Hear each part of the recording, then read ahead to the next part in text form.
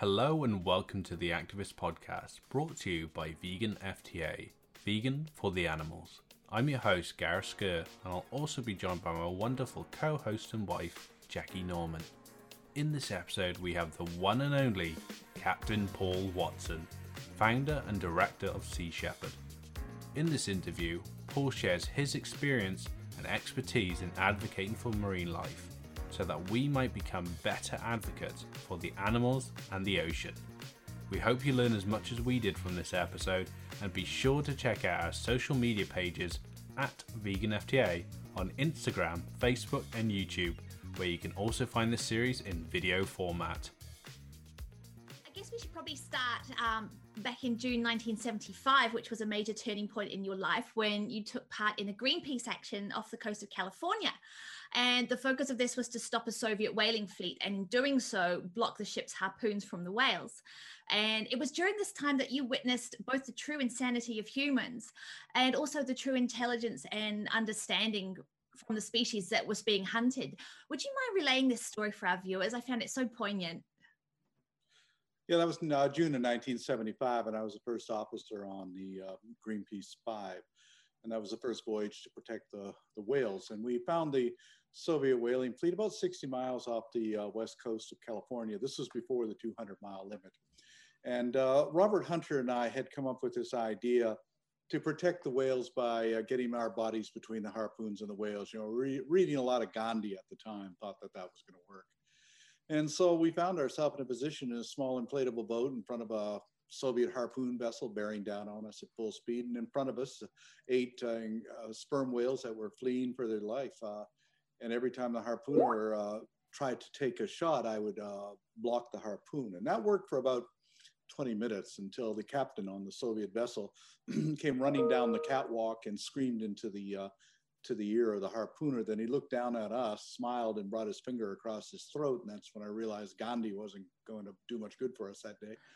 And a few moments later, there was an explosion, and the harpoon flew over our head, slammed into the backside of a female in the pod of 8 whales, and she screamed and rolled on her side, blood everywhere. And suddenly, the largest whale in the pod slapped the water with his tail and dove, and he swam right underneath of us and threw himself out of the water at the bow of the Soviet harpoon vessel. But they were ready for him with an unattached harpoon, and they pulled the trigger and hit the whale and point blank in the head, and he fell back screaming, rolling in agony on the surface. And as he did, I caught his eye, and he dove again. And this time I saw a trail of bloody bubbles coming straight towards us and real fast. And he came up and out of the water at an angle that the next move would come down and fall on top of us and crush us. And as his head rose up out of the water and I looked into his eye, so close I could see my own reflection in the eye, I saw something that really changed my life forever, because what I saw was understanding. The whale understood what we were trying to do, because I could see the effort he made to pull himself back, and his head began to slide back into the sea and his eye disappeared beneath the surface, and he died. He could have killed us and chose not to do so. But I also saw something else in that eye. It was pity, and not for himself, but for us, that we could take life so thoughtlessly, so remorselessly. And for what? What were the Russians killing these whales for? They weren't eating them. They were killing them for oil, primarily spermaceti oil, highly prized for high heat-resistant machinery, lubricating oil. And one of the things that it was in demand for, especially, was for the construction of intercontinental ballistic missiles. And I said to myself, here we are destroying this incredibly intelligent, beautiful, sentient, self-aware, socially complex species for the purpose of making a weapon meant for the mass extermination of human beings. And that's when it struck me, we're insane. Ecologically, we're certainly insane. And I said at that moment, what I do for the rest of my life is to protect them and the other species in the oceans. I don't do this for people. So what that does is it makes me immune to criticism. I don't really care what people say about what we do. Because in 1986, after we sank half of Iceland's whaling fleet and destroyed their whale processing plant, we shut down their operations for 17 years. A former colleague from Greenpeace called me up and he said, I just want to let you know that what you did in Iceland was reprehensible, unforgivable, and you're an embarrassment to this entire movement. And I said, yeah, well, so? And he said, well, I think you should know. And I said, I don't really care, John. We didn't sink those ships for you or Greenpeace or any other human being. We thank them for the whales. Find me a whale that disagreed with what we did, and I promise you we won't do it again. Well, that's I just love that story. It's just so incredible, and just listening to it gives me chills. I can't imagine what it must have been like being there. No wonder, you know, it really ignited something within you. But we love the term you now use, you know, for your activism after that was aggressive non-violence. You know, absolutely love that term and the way that you guys have gone about it. But for doing this sort of activism back then, you know, we don't have the same level of information as we do now. You know, our activists now on the front line, they can easily be backed up by 100 studies online or a huge wealth of information behind them. So for you, speaking out for the whales, despite having that, you know, in-person experience with them, you know, what was it like trying to speak out for these animals when, you know, you don't have that huge backing like we do today? Actually, it was much easier back then because we had more freedom to do what we were doing. It's a much more repressive society today. The things that we did in the 60s, the 70s, 80s, we couldn't get away with doing today. I mean, I blockaded St. John's Harbor, Newfoundland, for 2 weeks and didn't allow any sealing ships to get out of the harbor. I mean, we couldn't imagine doing that today. They'd blow you out of the water. So we had much more freedom for activism at the time. You know, I turned 70 this week, and I have to say that my generation has enjoyed the greatest period of freedom and material well-being of any generation of human beings ever born and will ever be born. That was that period that we lived in. And we'll never see that again. The world, you know, I was born into a world with 3 billion people. There's now close to 8 billion people, and it's going to keep increasing. Resources are being depleted at an incredible rate. And so again, that time will never come again. So for young people today, you're, you know, facing a future of uncertainty. You don't know. I had a pretty good idea what the world was going to be, you know, when I was 50 years old, when I was a teenager, or 60 years old. But young people today have no idea what kind of world it's going to be 50 years from now. It's almost unimaginable. Will it be Mad Max? I don't know. You know, so it really depends on our decisions over the next few years. And unfortunately, we live in a society where we're born into a society as hypocrites. We have no choice. You know, we have choices for what we eat and everything like that, but really driving cars, transportation, so many things that we just don't have any choice in. And all we can do is do our best to mitigate that. I think that that's one of the reasons our ships are all vegan vessels, because we feel that that's a major contribution to addressing things like climate change, because the production of meat, the killing of 65 billion animals every year is a major contributor to greenhouse gas emissions, a major contributor to dead zones in the ocean, a major contributor to groundwater pollution. And that's not counting the destruction of the fishes, you know, which is even greater than 65 billion. And another thing that people don't take into account is that 40% of all the fish taken out of the ocean is fed to chickens and to pigs and to domestic salmon and to fur-bearing animals and everything like that. So even when people eat a hamburger, they're eating a fish, really. So it's a complex thing. We live in a world right now where chickens eat more fish than all the world's puffins and albatrosses. We live in a world where domestic house cats eat more fish in cans, 2.8 million tons a year, than all of the seals in the North Atlantic Ocean. It's a world out of balance. Wow, that is absolutely insane. And thank you for sharing that. That's mind-blowing. Before we dive deeper into activism itself, would you mind explaining to our viewers of the 3 laws of ecology and the importance of the ocean when it comes to sustaining the planet and ensuring our own very survival?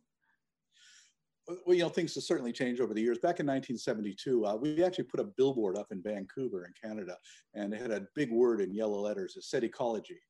And underneath in small letters, look it up, get involved. Nobody even knew what it meant. So we certainly come a long way in that respect. But at the same time, we developed an understanding of what the 3 basic laws of ecology are. The first is the law of diversity, that the strength of an ecosystem is dependent upon diversity within it. Second is the law of interdependence, that all of the species within an ecosystem are dependent upon each other. And third is the law of finite resources, that there's a limit to growth and a limit to carrying capacity. And when we steal the carrying capacity of other species, their numbers are diminished, the species are diminished, ecosystems are diminished, and interdependence is diminished. So all 3 of them go together. No species has ever survived on this planet outside of the three basic laws of ecology. We're doomed to extinction if we think otherwise. And so I think it's very important that we learn or relearn really that we have to live in harmony with all other species. We're dependent upon them. You know, a couple of years ago, I had Brett Hume, a reporter for the Fox network in the US, called me up and he said, I heard that you said that worms and trees and bees and fish are more important than people. I said, yeah, I did say that. And they said, how can you say something so outrageous as to say worms and bees and trees are more important than people? I said, well, I said it because they are. They're more important than we are for the simple fact that they can live here without us, but we can't live here without them. We need them. They don't need us. They are the engineers of the life support system of this planet. If you look at this planet as a spaceship, which is what it is, we're on this incredible trip around the Milky Way galaxy, and every spaceship has a life support system. It provides the food we eat and regulates climate and temperature and the air we breathe. And that life support system is maintained by a crew of species that work, you know, relentlessly to provide the planet with everything it needs. And we humans, we're not crew members, we're passengers. We're having a wonderful time entertaining ourselves. But what we are doing is we're murdering crew members, we're killing crew members. And there's only so many crew members you can kill before the machinery begins to break down and the life support system no longer works. That's why I always say if the ocean dies, we all die. We don't live on this planet with a dead ocean. Since 1950, about almost 40% of all of the phytoplankton population in the world has been diminished. 40%. Phytoplankton provides up to 70% of the oxygen in the air that we breathe. It produces oxygen. And phytoplankton goes extinct. There's one group of plants in the ocean. If it goes extinct, we all go extinct. We don't live on a planet without phytoplankton. And why is phytoplankton being diminished? Because we're killing off whales and seals and seabirds. And these are the species that provide the nutrients for the phytoplankton, the iron and the nitrogen. One blue whale every day dumps 3 tons of manure into the ocean, heavily rich in nitrogen and iron. They are the farmers of the ocean. They're providing the nutrients for the phytoplankton. And most people aren't even aware of that, don't even think about it. One of the real problems that we have is that this collective mass psychosis that we're inflicted with called anthropocentrism. This idea that we're better than everything else, that we're the center of everything else, we're the lords of creation. The reality is we're just a bunch of over-conceited naked apes who are become divine legends in our own mind. But the fact is that we can only live so long outside of our interrelationship and interdependence with all those other species. Oh, for sure. It's it just blows me away every time, eh? Yeah, what we're doing. But through the research process for this series, we were absolutely dumbfounded by some of the scale and variety of the oceanic sort of genocides that are going out there. For us being activists, you know, being land-based, there were so many things that we hadn't heard that were going on out there.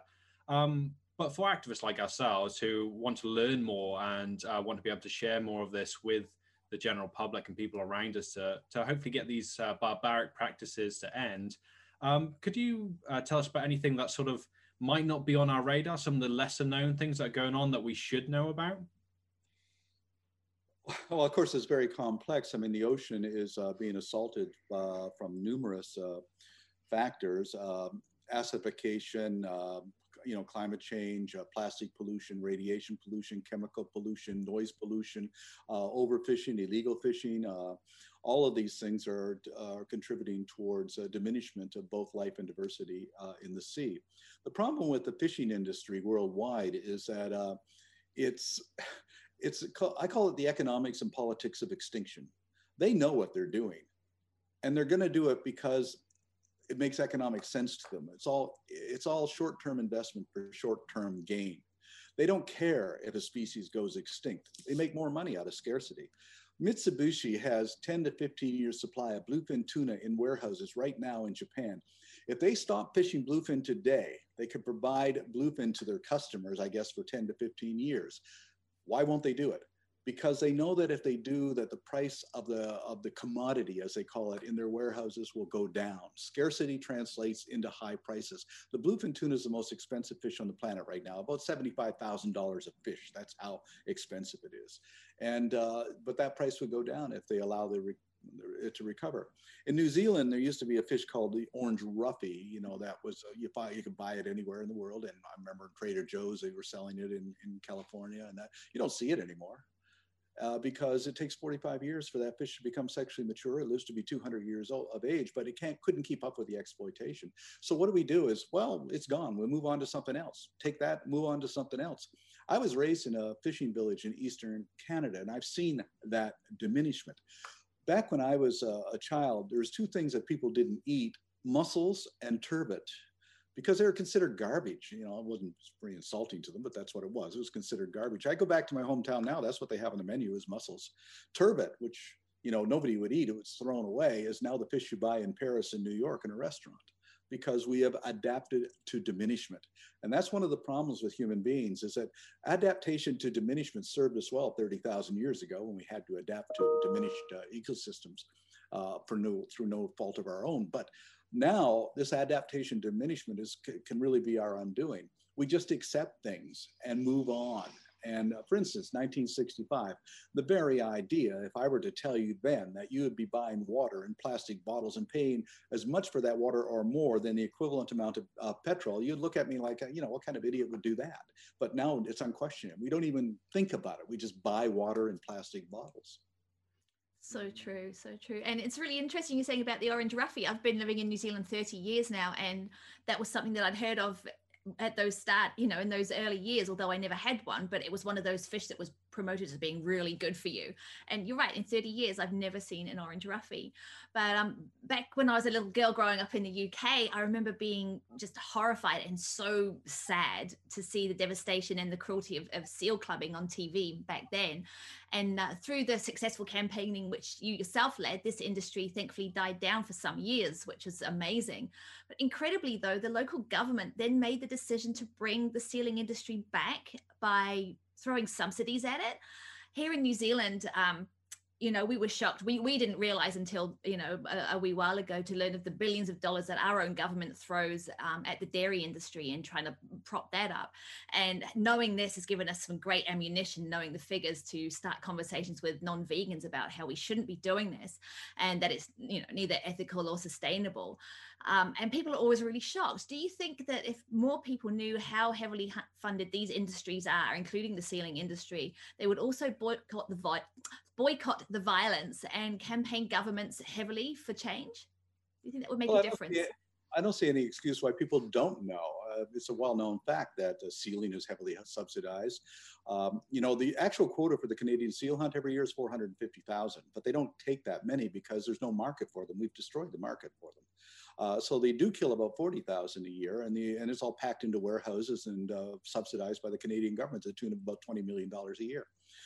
New Zealand, of course, subsidizes the fishing industry also. Right now, by the way, we're in a lawsuit with New Zealand. We're trying to get New Zealand fish products banned from entry into the United States because under US law, New Zealand has failed to protect the Maui and Hector dolphins.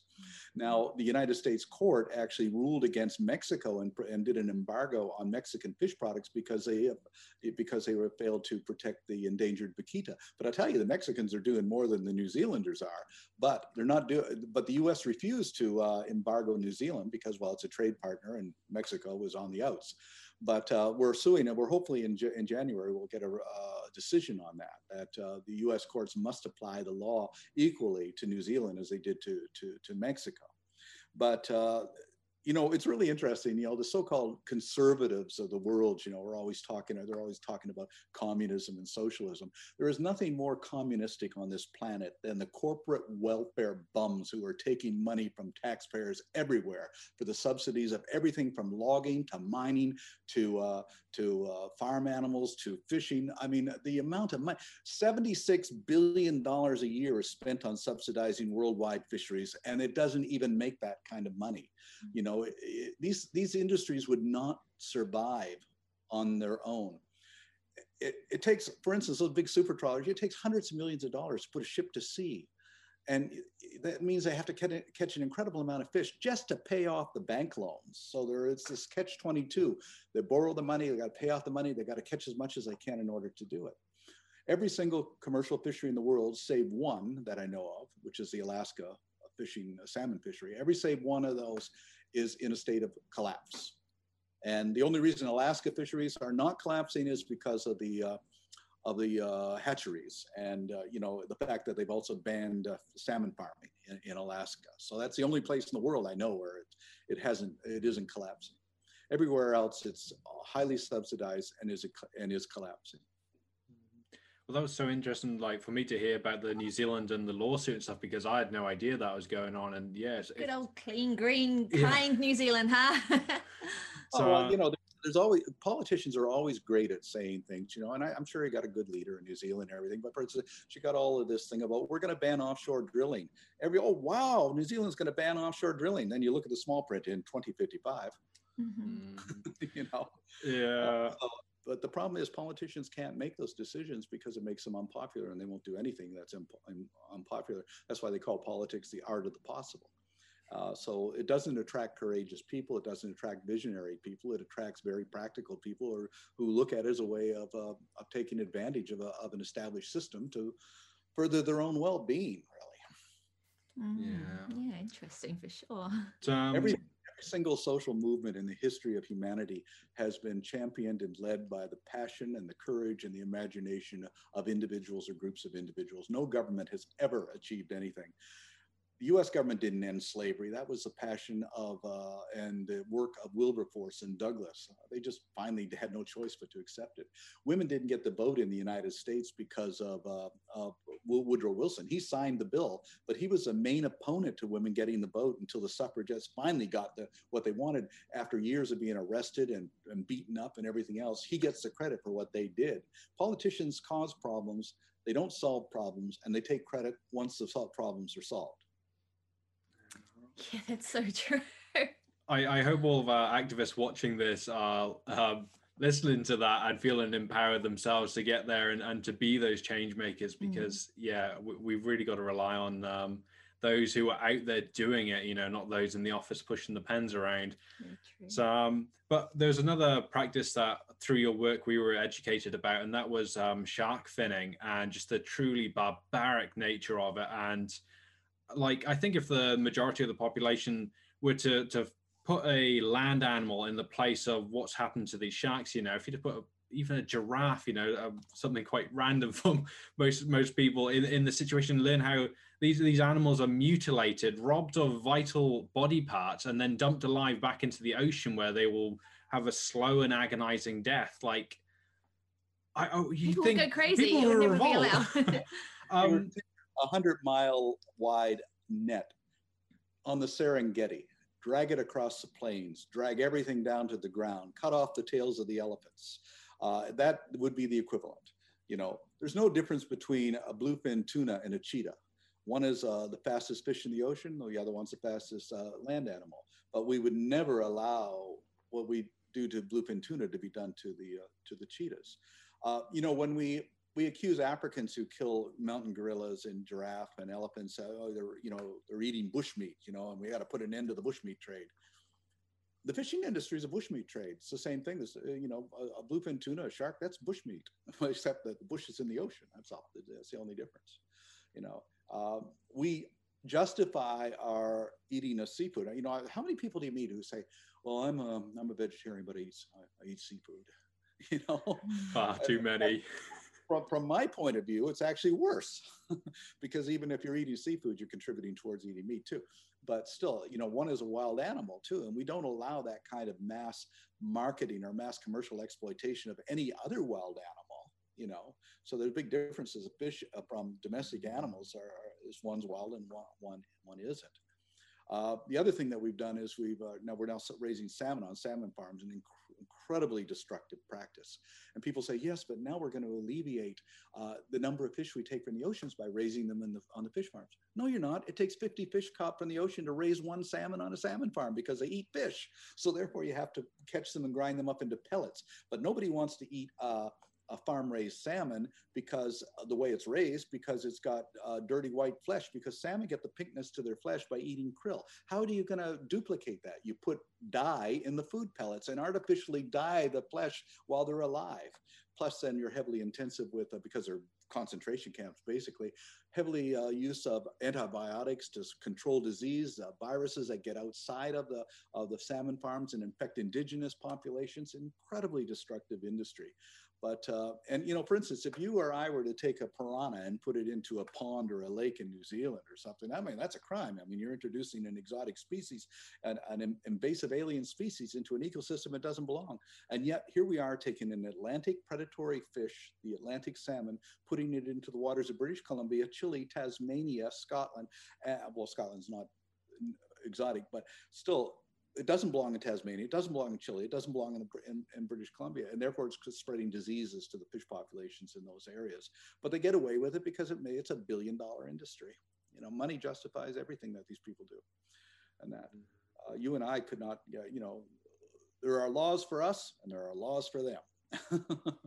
Yeah, it's crazy. We went on a tourist cruise recently, and we had to go past a couple of salmon farms in New Zealand just before the Cook Strait, and everyone was like, oh, isn't it great, these salmon farms, this is where you get your wonderful New Zealand, you know, Chinook salmon and all this, and all I could think of was the pollution of the massive of fish that were there. But yeah, it's it not only pollutes the water, it pollutes your body because of the antibiotics and the chemicals that are used in it. So anyway, it's just really insane to eat that, a fish that's raised on a salmon farm. It just doesn't make any sense. I mean, you know, people will eat anything now, though. I mean, look, most of the food that produces full of, you know, all sorts of additives and all kinds of chemicals and everything like that. And we just sort of accept that, you know, because basically as a species, we don't really think very deeply. No. And it doesn't help when things are hidden from us either. And this stuff is not, you know, it barely makes a small print, if that. And but it's not really hidden. You know, if you're really, I mean, we live in a information age like no other. There is no excuse for ignorance, none. Anything you want to find out, you can find out. The science is there. It's people are lazy. That's all. Yeah. They're simply lazy about it. And, you know, and a lot of it, here's one of the things. A lot of people say, well, what should we teach young people? And, you know, my answer to that, don't teach them anything. Listen to them. They know what the hell's going on. They have a natural intuition to understand it. I mean, you listen to 6-year-olds and they can tell you more about the natural world than an adult. You know, you take a 6-year-old, stick them in an educational system, teach them how to be an idiot, really. You know, I learned that back in the Queen Charlotte Islands many years ago. I had the opportunity to speak on an Indian reservation to a school. And in the morning, we spoke to the kindergarten and we said, hey, how many of you kids speak the Haida language? Every one of them. How many kids know anything about whales? We didn't have to say anything. We just listened to them. By the time we got middle school, half of them spoke the language, half of them cared about whales. And by the time we got to the seniors, not one of them spoke the Haida language and nobody gave a damn about whales. So we took 12 years of education to turn these intelligent children into raving morons. That is so true. When you think about it, you know, growing up in the UK, I remember still now to this day what I learned about nature and wildlife and flora and fauna and all of that stuff. I still haven't used algebra that I learned at school, but it's insane. For NASA, what's the point? yeah, exactly. And you know, watching the footage from documentaries and series that you have featured in, such as Shark Water and Whale Wars, the ships that you're campaigning to stop, they all have research written on them. Can you explain why they're deliberately labeling their boats this way and what they're actually trying to hide? In 1987, the worldwide moratorium on commercial whaling was brought into effect by the International Whaling Commission. So they all had to stop their activities. Norway and Iceland just said, oh, to hell with you, we're going to do it anyway. And so they just blatantly broke the law. Japan, though, decided to be sneaky. Oh, yeah, okay, well, we're going to comply with the law. So we're going to end commercial whaling. We're going to do research whaling. So we're going to kill these whales in order to investigate what they are all about. Of course, you don't want to waste the meat, so we'll just sell that meat in the Japanese market. But it was just a ploy, and everybody knew it. Finally, in 2014, we were able to get, thanks to Australia and New Zealand, taking them into court. The International Court of Justice ruled that it's bogus. There was no validity to it. And in 2015, there was no whaling because Japan was told by the International Court of Justice, you know, you can't do this. But in 2016, they did what Norway and Iceland did. The hell with it. We're going to do it anyway and just ignore the International Court of Justice. That actually backfired on them because the next year, the International Court of Justice ruled in the favor of the Philippines over an island dispute with China. And Japan jumped into it and said, you have to abide by the regulations of the IWC, and the IWC ruled in Philippines' favor. And China said, oh yeah, well, we don't see you doing it. So the hypocrisy is just amazing. It's like cocking the shotgun and then pointing it straight at your foot, isn't it? It's all, just to get as much economic advantage as possible. All these nations are that they all, as long as we have this attitude that our whole existence is about unlimited growth, then we're not really going to go anywhere. The only thing that we share that philosophy with is cancer. Yeah. Very true. Very true. For some of our viewers who may not have seen some of these amazing programs, and for any of our viewers out there who haven't seen any of your documentaries and series, like get out there, watch them now, well, after this anyway. What are some of the methods that Sea Shepherd used to try and disrupt and dismantle some of these industries? And how do you go about practicing the aggressive non-violence? Well, I set up a strategy of aggressive nonviolence originally because, governments have a monopoly on violence. So, if you get violent, they'll be more violent towards you. So you have to strategically find a way to deal with this. In the beginning, like Greenpeace's position is, bearing witness, and that's fine to a point. And they said, well, we got to practice what Gandhi preached. But what did Gandhi preach? He didn't preach nonviolence as a philosophy. He preached it as a tactic. As he said one time, if it was a choice between violence and pacifism, I would not choose pacifism because pacifism means doing nothing. But what Gandhi was able to do is understand that nonviolence was a great tactic to use against the British. It wouldn't have worked against the Germans, wouldn't have worked against the Stalinist Russians. They would have been put a Gandhi up against the wall and shot him without any hesitation. But what Gandhi was able to do with the British was to humiliate the British because they are so goddamn self-righteous that they would just say, well, we're more moral than you are. And the British said, well, nobody's more moral than us. And just totally embarrass them, So it worked for them, but it doesn't work in every time. So you got to come up with a strategy that's going to be workable, but at the same time isn't going to backfire on you. And that one is what I call aggressive nonviolence. And after 43 years of operations, we've never caused a single injury to a single person, but we have shut down hundreds of illegal operations. I don't believe that destruction of property, which is being used for illegal activities, is violent. It's an act of nonviolence. If somebody's about to shoot an elephant and you smack the rifle out of his hands, that's an act of nonviolence. But of course, we live in a society where materialism and property is more valued than life. A good example of that, a few years ago in Zimbabwe, a ranger shot and killed a poacher who was about to kill a black rhinoceros. And human rights groups around the world condemned them. How dare you kill a human being to protect an animal? And his response, I think, really illustrated the incredible hypocrisy of our societies. He said, if a man robbed a Barclays Bank here in Harare, ran out the door with a bag of money, shot him in the head right there on the street, killed him right in front of everybody, you call me a hero and give me a medal. How is it that the future heritage of this nation is not worth a bag of paper? I think that really illustrates where our values lie. And again, imagine going into the city of Mecca and spitting on the black stone. Well, your chances of getting out of there alive are somewhat remote. Go into Jerusalem and hack away at the Wailing Wall with a pickaxe. You're going to get shot by an Israeli soldier, and nobody will have sympathy for you. But each and every day, we go into the most beautiful cathedrals of the natural world, the rainforests of Amazonia or the Great Barrier Reef off of Australia, and we totally desecrate and destroy these cathedrals. And how do we respond? A few people dress up in animal costumes and jump around with picket signs, or they write letters to their politicians. But if the Great Barrier Reef, if the Amazonian rainforest was as valuable to us, if we loved it as much as some old wall in Jerusalem or a decrepit old stone in Mecca or a statue in Rome, we would literally rise up and fight to ensure that it's protected. But we don't do that because our values are anthropocentric.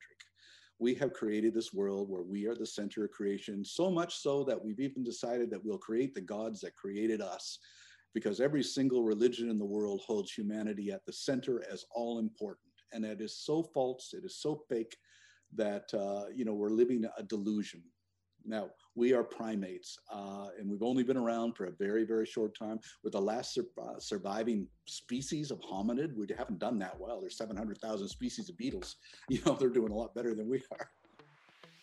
Stop the podcast. We'd like to take a moment to give a shout out to one of our partners, Animal Activism Mentorship. The Animal Activism Mentorship seeks to achieve animal liberation through empowering people to become activists and building a community of individuals who are willing to make the change. With free workshops, resources and personal mentoring available from some of the most highly acclaimed and experienced activists in the vegan world, the AAM is invaluable for both would-be and seasoned activists alike. Head on over to animalactivismmentorship.com and sign up today. Now, back to the podcast. Oh, it's insane. And thank you, thank goodness for people like yourself. And, it obviously shows that the whole aggressive, non-violent approach really works. I know for us, when we're watching Sea Shepherd carrying out all these actions, even for people like Gareth and I, who aren't that great, we're not that confident around the water, we just get so pumped with adrenaline watching what is going on. And we just want to jump on the nearest boat and join in. Who knows, maybe one day we will. But we had to ask, what is the adrenaline like for you in that moment? I don't have that. I don't experience that, though. To me, I've been doing this all my life. So it's sort of like in a confrontation situation, you're just pretty much, you have to be detached and make your decisions without any emotion. You're not angry. You're not excited, really. You just have to make those decisions. And that's best. I mean, that's the only way. In fact, one of my crew members, he's actually an emergency room surgeon in California, one of the best in the hospital. And what's his secret? He doesn't like people. And so I said, well, why does that make you such a good surgeon? He says, I'm a mechanic. I work on the machine and I do the best job I can. And I'm not obstructed by emotion. So whether the patient lives or dies isn't important to him. The fact that he actually does his job is important to him. And in fact, his success rate is greater than those who get, are more emotional about it. I mean, it's a bizarre sort of thing, but that is the reality of it. If you're going to be an activist, you have to be able to be detached from those emotions. That's brilliant to know. Yeah. Actually, we really liked one thing you said, is that the animals in the ocean are your clients, and it's up to you to do a good job for your clients. And I think we can apply that to every species in the animal kingdom. They are our clients, and it's up to us to do a good job of protecting them. I love that term. Right. And also how what people do is really up to each and every individual. I always say, when people say, well, what should I do? Find out what your skills and abilities are and where your passion lies, and harness your passion to the virtues of courage and imagination and go for it. So whether that approach be litigation or legislation or education or direct action, it doesn't matter. It's what you do best. If you're good with a camera, you're a photographer, if you're a lawyer, or if you're a teacher, it doesn't really matter, as long as you have your ultimate objective is to make this a better world. Yeah, that's the message that we share here at Vegan FTA, and it's something that we are really striving to do with our audience and our activists, is to get them to speak out in whatever form best suits them, because we all have different talents and abilities, as you say, and it's I really hope people watching this are looking at themselves right now to see what they can be doing in this field. Now, I'm going back to the practicing aggressive non-violence. We're thinking as we're doing the questions about this, why aren't we doing this more on land? Like we need to be doing this not just for the sea creatures, but also our friends here up on the dry bit. Yeah, definitely. Well, we do have one advantage being on the ocean, is that there is no law there. We are the law. And so we can do things that you can't really do on land. What we have been doing over the last few years, we started it with Ecuador in 1999, and now we've really built up on it since 2015, is partnerships with enforcement. So right now we have official partnerships with Colombia and Peru and Mexico and Ghana and Benin and Tanzania and Namibia and Liberia. And what that means is that we operate in their waters with their authority. And that enables us to make incredible numbers of arrests of poachers and to intervene. We've confiscated 120,000 meters of illegal net in the Sea of Cortez to protect the endangered vaquita. And I'm quite confident the vaquita would be extinct if it wasn't for our interventions over the last 5 years. And but you have to really take a look at it, the strategy for everything you're produced in. So if you're working on land, what do you want to do? You can be an infiltrator, you can be an artist, you can be, all sorts of different things, but always do it with a good strategic base. Now, one of the problems that I find, with Extinction Rebellion, which I do support, but here's the problem, is that a lot of people are encouraged to practice civil disobedience. And that's well and good, except for one thing. They don't take into account that if you get arrested, you pretty much have hamstrung your life for the rest of your life. You now have a criminal record. You cannot go to other countries. You cannot go to do certain things. You're always being hampered by that. So be very, very careful in your activism that you don't put yourself in a position, because governments are very good at dealing with civil disobedience. They've had decades of experience with it. They know how to isolate it and deal with it. And so they also say, well, let them get away with it, let them do it, let them do this and everything like this, but we control the situation. As long as they control the situation, they don't care what you do. But so it really requires a lot of imagination and new approaches, new ideas to get around that. Also remember that the most important or the most valuable, most powerful weapon on the planet is a camera. If it's not on camera, it didn't happen. So make sure you document everything you do. That's one of the things we've done with Sea Shepherd, is everything is documented. And that's not only a self-defense, but it's a way of educating people, so when they accuse us of doing something, so, well, here's the footage, you can take a look at it for yourself. For instance, when they're making the Sharkwater, for instance, I was charged with 8 counts of homicide or attempted homicide because of accusations by fishermen in Costa Rica. And we went into court and I said, well, here's the footage. And they dropped the charges. And then a week later, they charged me with 8 counts of assault. And I said, well, here's the footage.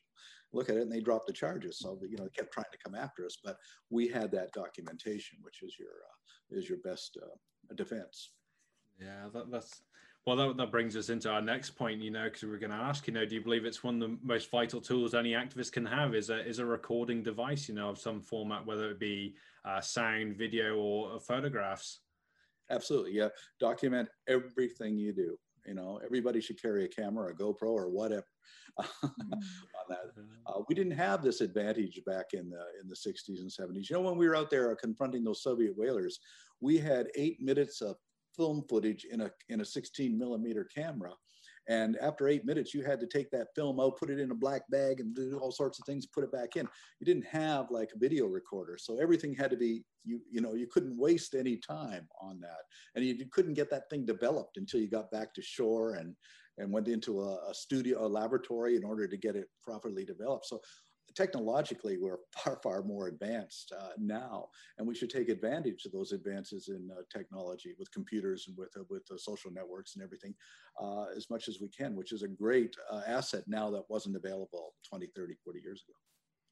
Yeah. Yes, true. Good to know. And one thing we loved from the Watson documentary, which really stood out for us, is your use of the media and how critical it is to understand them in order to manipulate them basically into putting animals and their plights out there, which you guys are just such pros at. Can you tell us a little about, boldly using the media in our advocacy to make a difference? Well, yeah, again, it's using imagination. I always find it funny when people say, you guys are media manipulators. Yeah, so isn't Coca-Cola and anybody running office and for political office. That's what the media is all about, media manipulation, And how do you manipulate the media? Well, you have to give the media what the media can't resist, what the media wants. The media only understands 4 elements: sex, scandal, violence, and celebrity. Every story has one of those elements, and if it doesn't, it's not a story. If you have all 4 elements, you have a super story. One of the big super stories we did years ago in 1984 is I was opposing the killing of wolves in northern Canada.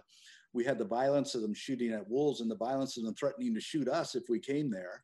And then we had a scandal of the environment minister taking a bribe from a big game hunting association. So we had violence and scandal. I said, how do I round this up?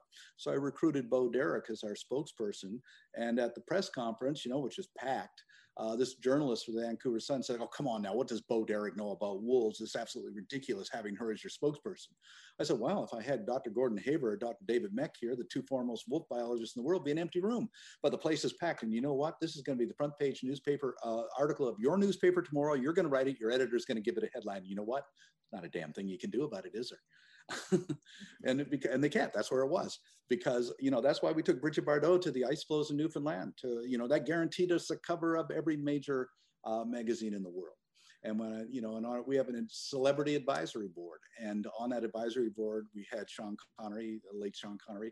We have Pierce Brosnan. We have Christophe Lambert and Christian Bale and Richard Dean Anderson and William Shatner. I said, how can we lose? We have 2 James Bonds. We have Batman. We have MacGyver. We have the Highlander, and we have Captain Kirk.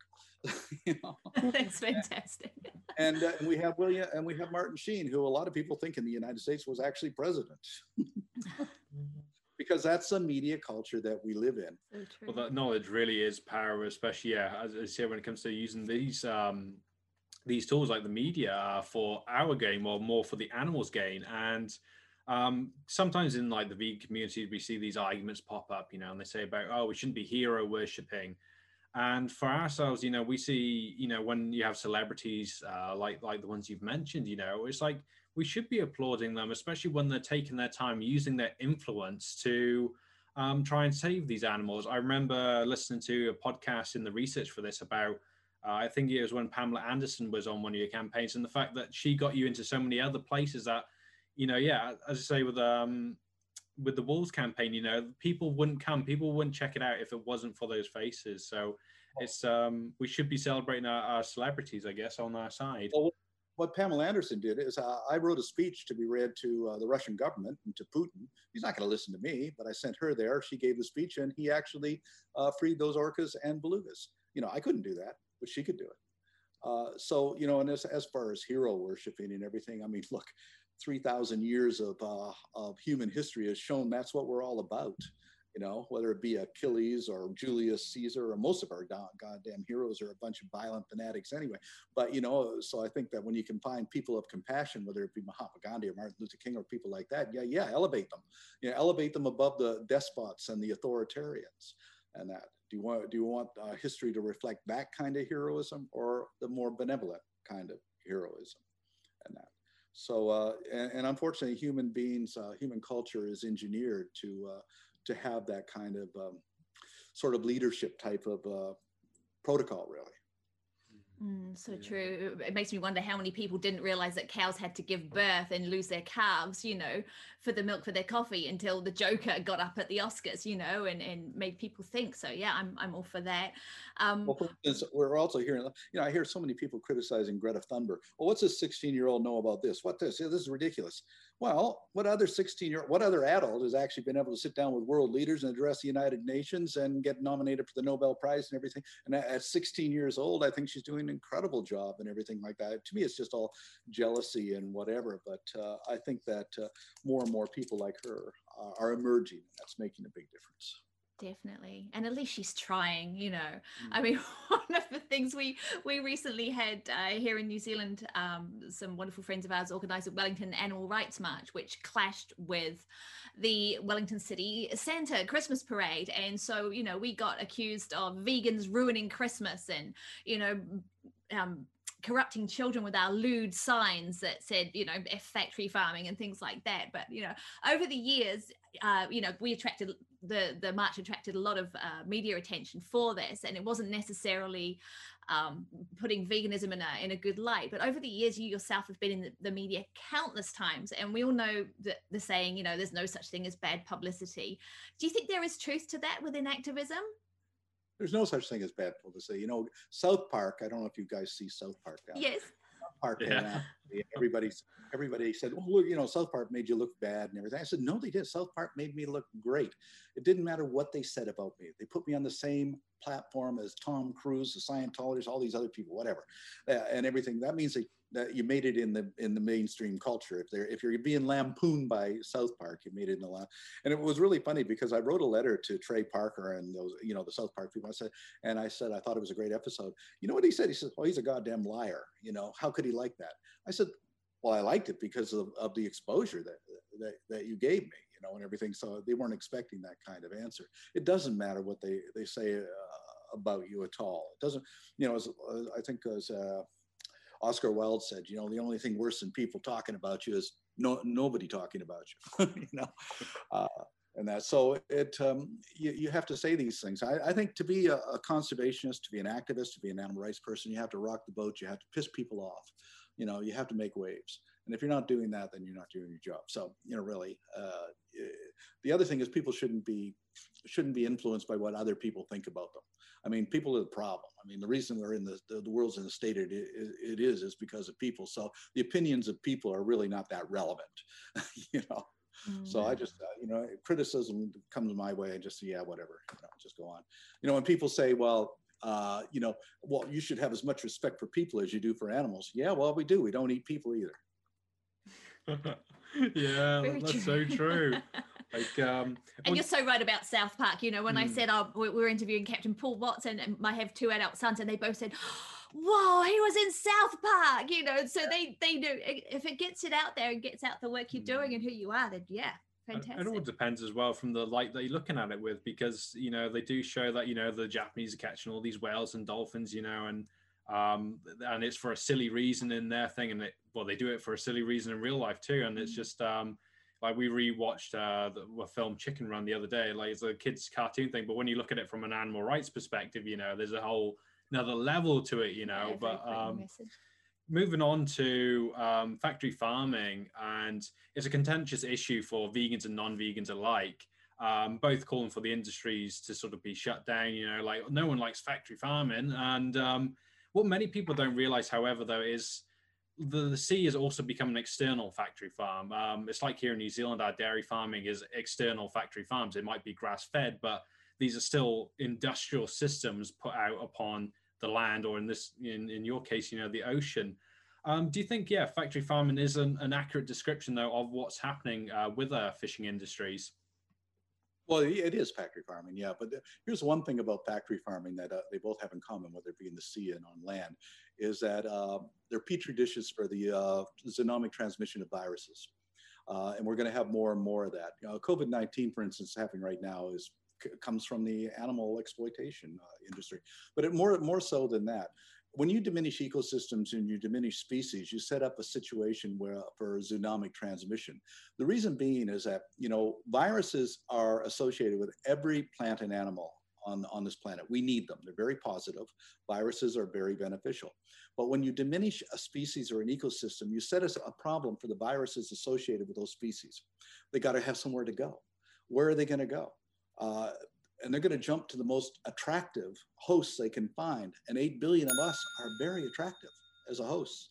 Now, the virus doesn't want to kill the host, but while working out a way of coexistence, a lot of the hosts will die, of course. But, it's not in the interest of the virus to kill the host. But so they'll try and work out some sort of coexistence. I'm talking to them like they have a conscience, which they don't, but, they're a natural sort of a thing.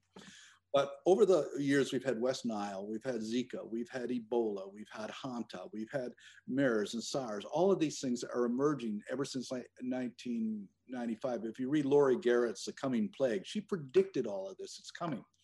And the only thing that COVID-19 is different is that it affects white people, and everybody's, oh my God, we got a pandemic. Well, we've had pandemics. They've been all over the place. They're going over, but this one's affecting us. But here's the thing, it's just a harbinger of worse to come, because as more and more ecosystems are depleted, plus added to the fact that melting permafrost is releasing pathogens which have been dormant for 40, 50,000 years. 200,000 reindeer died in Siberia last year from anthrax spores that have been released from the permafrost. So we're going to see more and more of this. So the future is not looking very good. So maybe we find a vaccine for COVID-19. Maybe we bring it under control. What's going to happen in 2023? What's going to happen in 2026? It's going to be worse. What we are basically becoming are aliens on our home planet, where we're living on a planet that we will not be able to sustain us unless we're wearing a spacesuit. It's so true. It's so true. And, just going off on a bit of a tangent in contrast to the industrial scale fishing, I have to ask, with being in New Zealand, it's such a hunting, fishing, hunter gatherer kind of culture. We know many people ourselves who unfortunately go out on a weekend to catch a feed of fish to bring home to the families. And, they believe that they're having no impact because the amount that they are taking from the ocean is seemingly so small and insignificant. It's just me. It doesn't matter if I keep doing it. What should we be saying to these people who believe they're causing no harm? Well, every ecosystem, you have prey-predator relationships. In every single situation, the predator can never outnumber the prey. Once you have a situation where the prey, where the predators outnumber the prey, you have a very unnatural situation. Like here in the United States, for instance, people say, well, I have the right to go deer hunting, or I have a right to go hunt bears. Okay, well, if everybody exercised that right, that's 300 million people hunting deers, So it's the cumulative effect, too many people.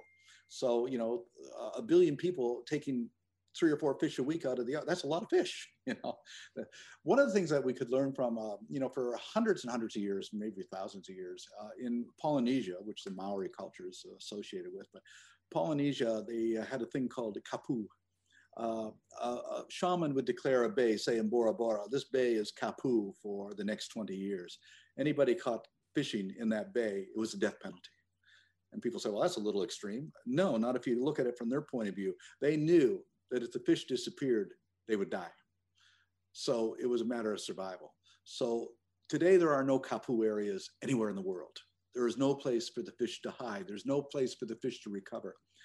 At the COP21 conference in Paris in 2015, I put forth an idea, which I knew was going to be rejected, but I said, look, if we really want to address climate change, if we really sincerely want to address climate change, let's give the ocean the opportunity to repair the damage that we've done to it. We need to declare at least a 50-year moratorium on all industrialized fishing operations.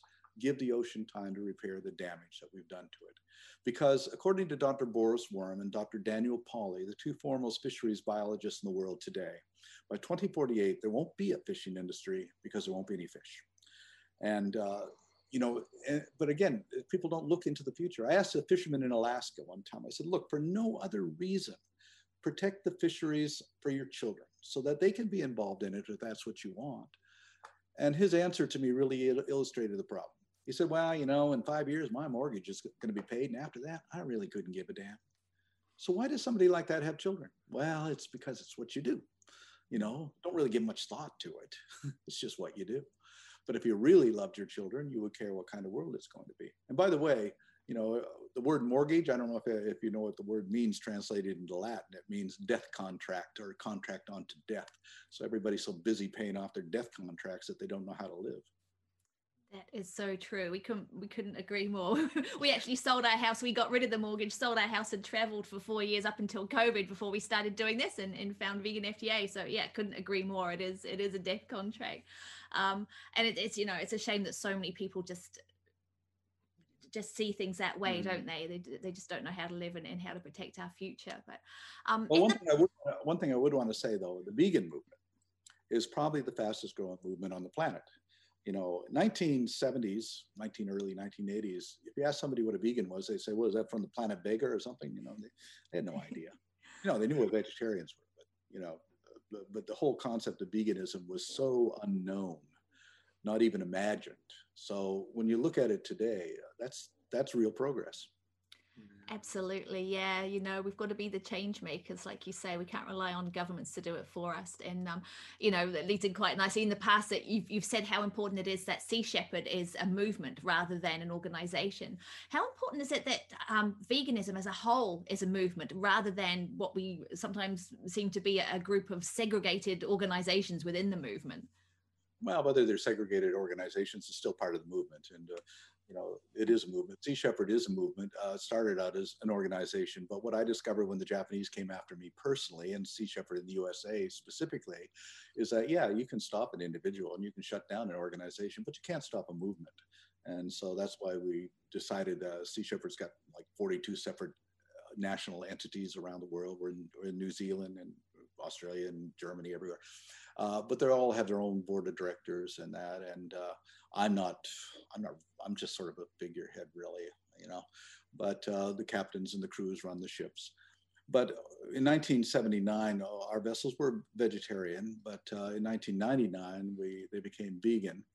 And, we actually get criticized by a lot of vegan groups because we don't preach veganism. I said, we don't need to preach it. We give people the opportunity to experience it. You don't have to be a vegan to join a Sea Shepherd crew, but you have to be a vegan while you're on the crew.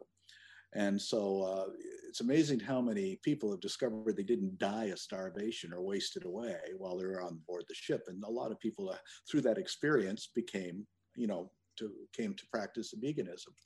But I don't think we should make the same mistake as a lot of religions, which is proselytizing, beating people. You got to be vegan, you got to be vegan, and everything like that. We got to lead by example and not by intimidation.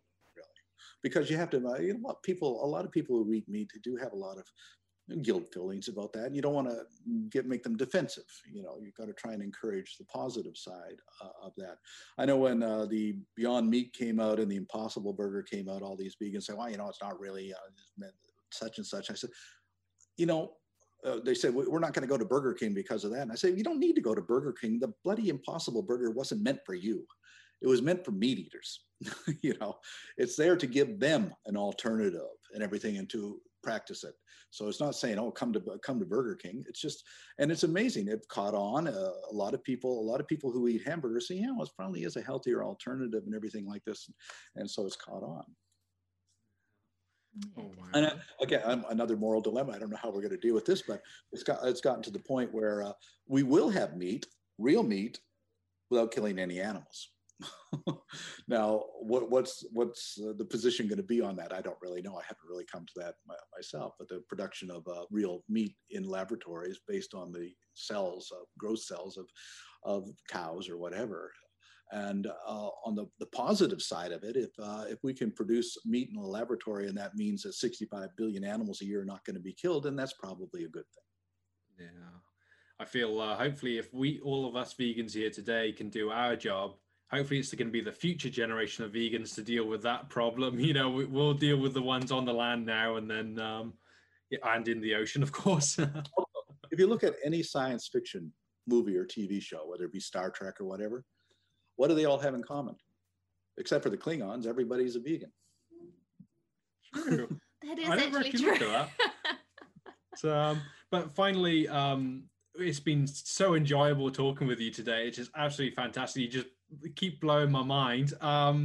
Is there any projects that you want us to know about that Sea Shepherd are conducting at the moment? And where can we all go to help support you guys and maybe even become part of your work?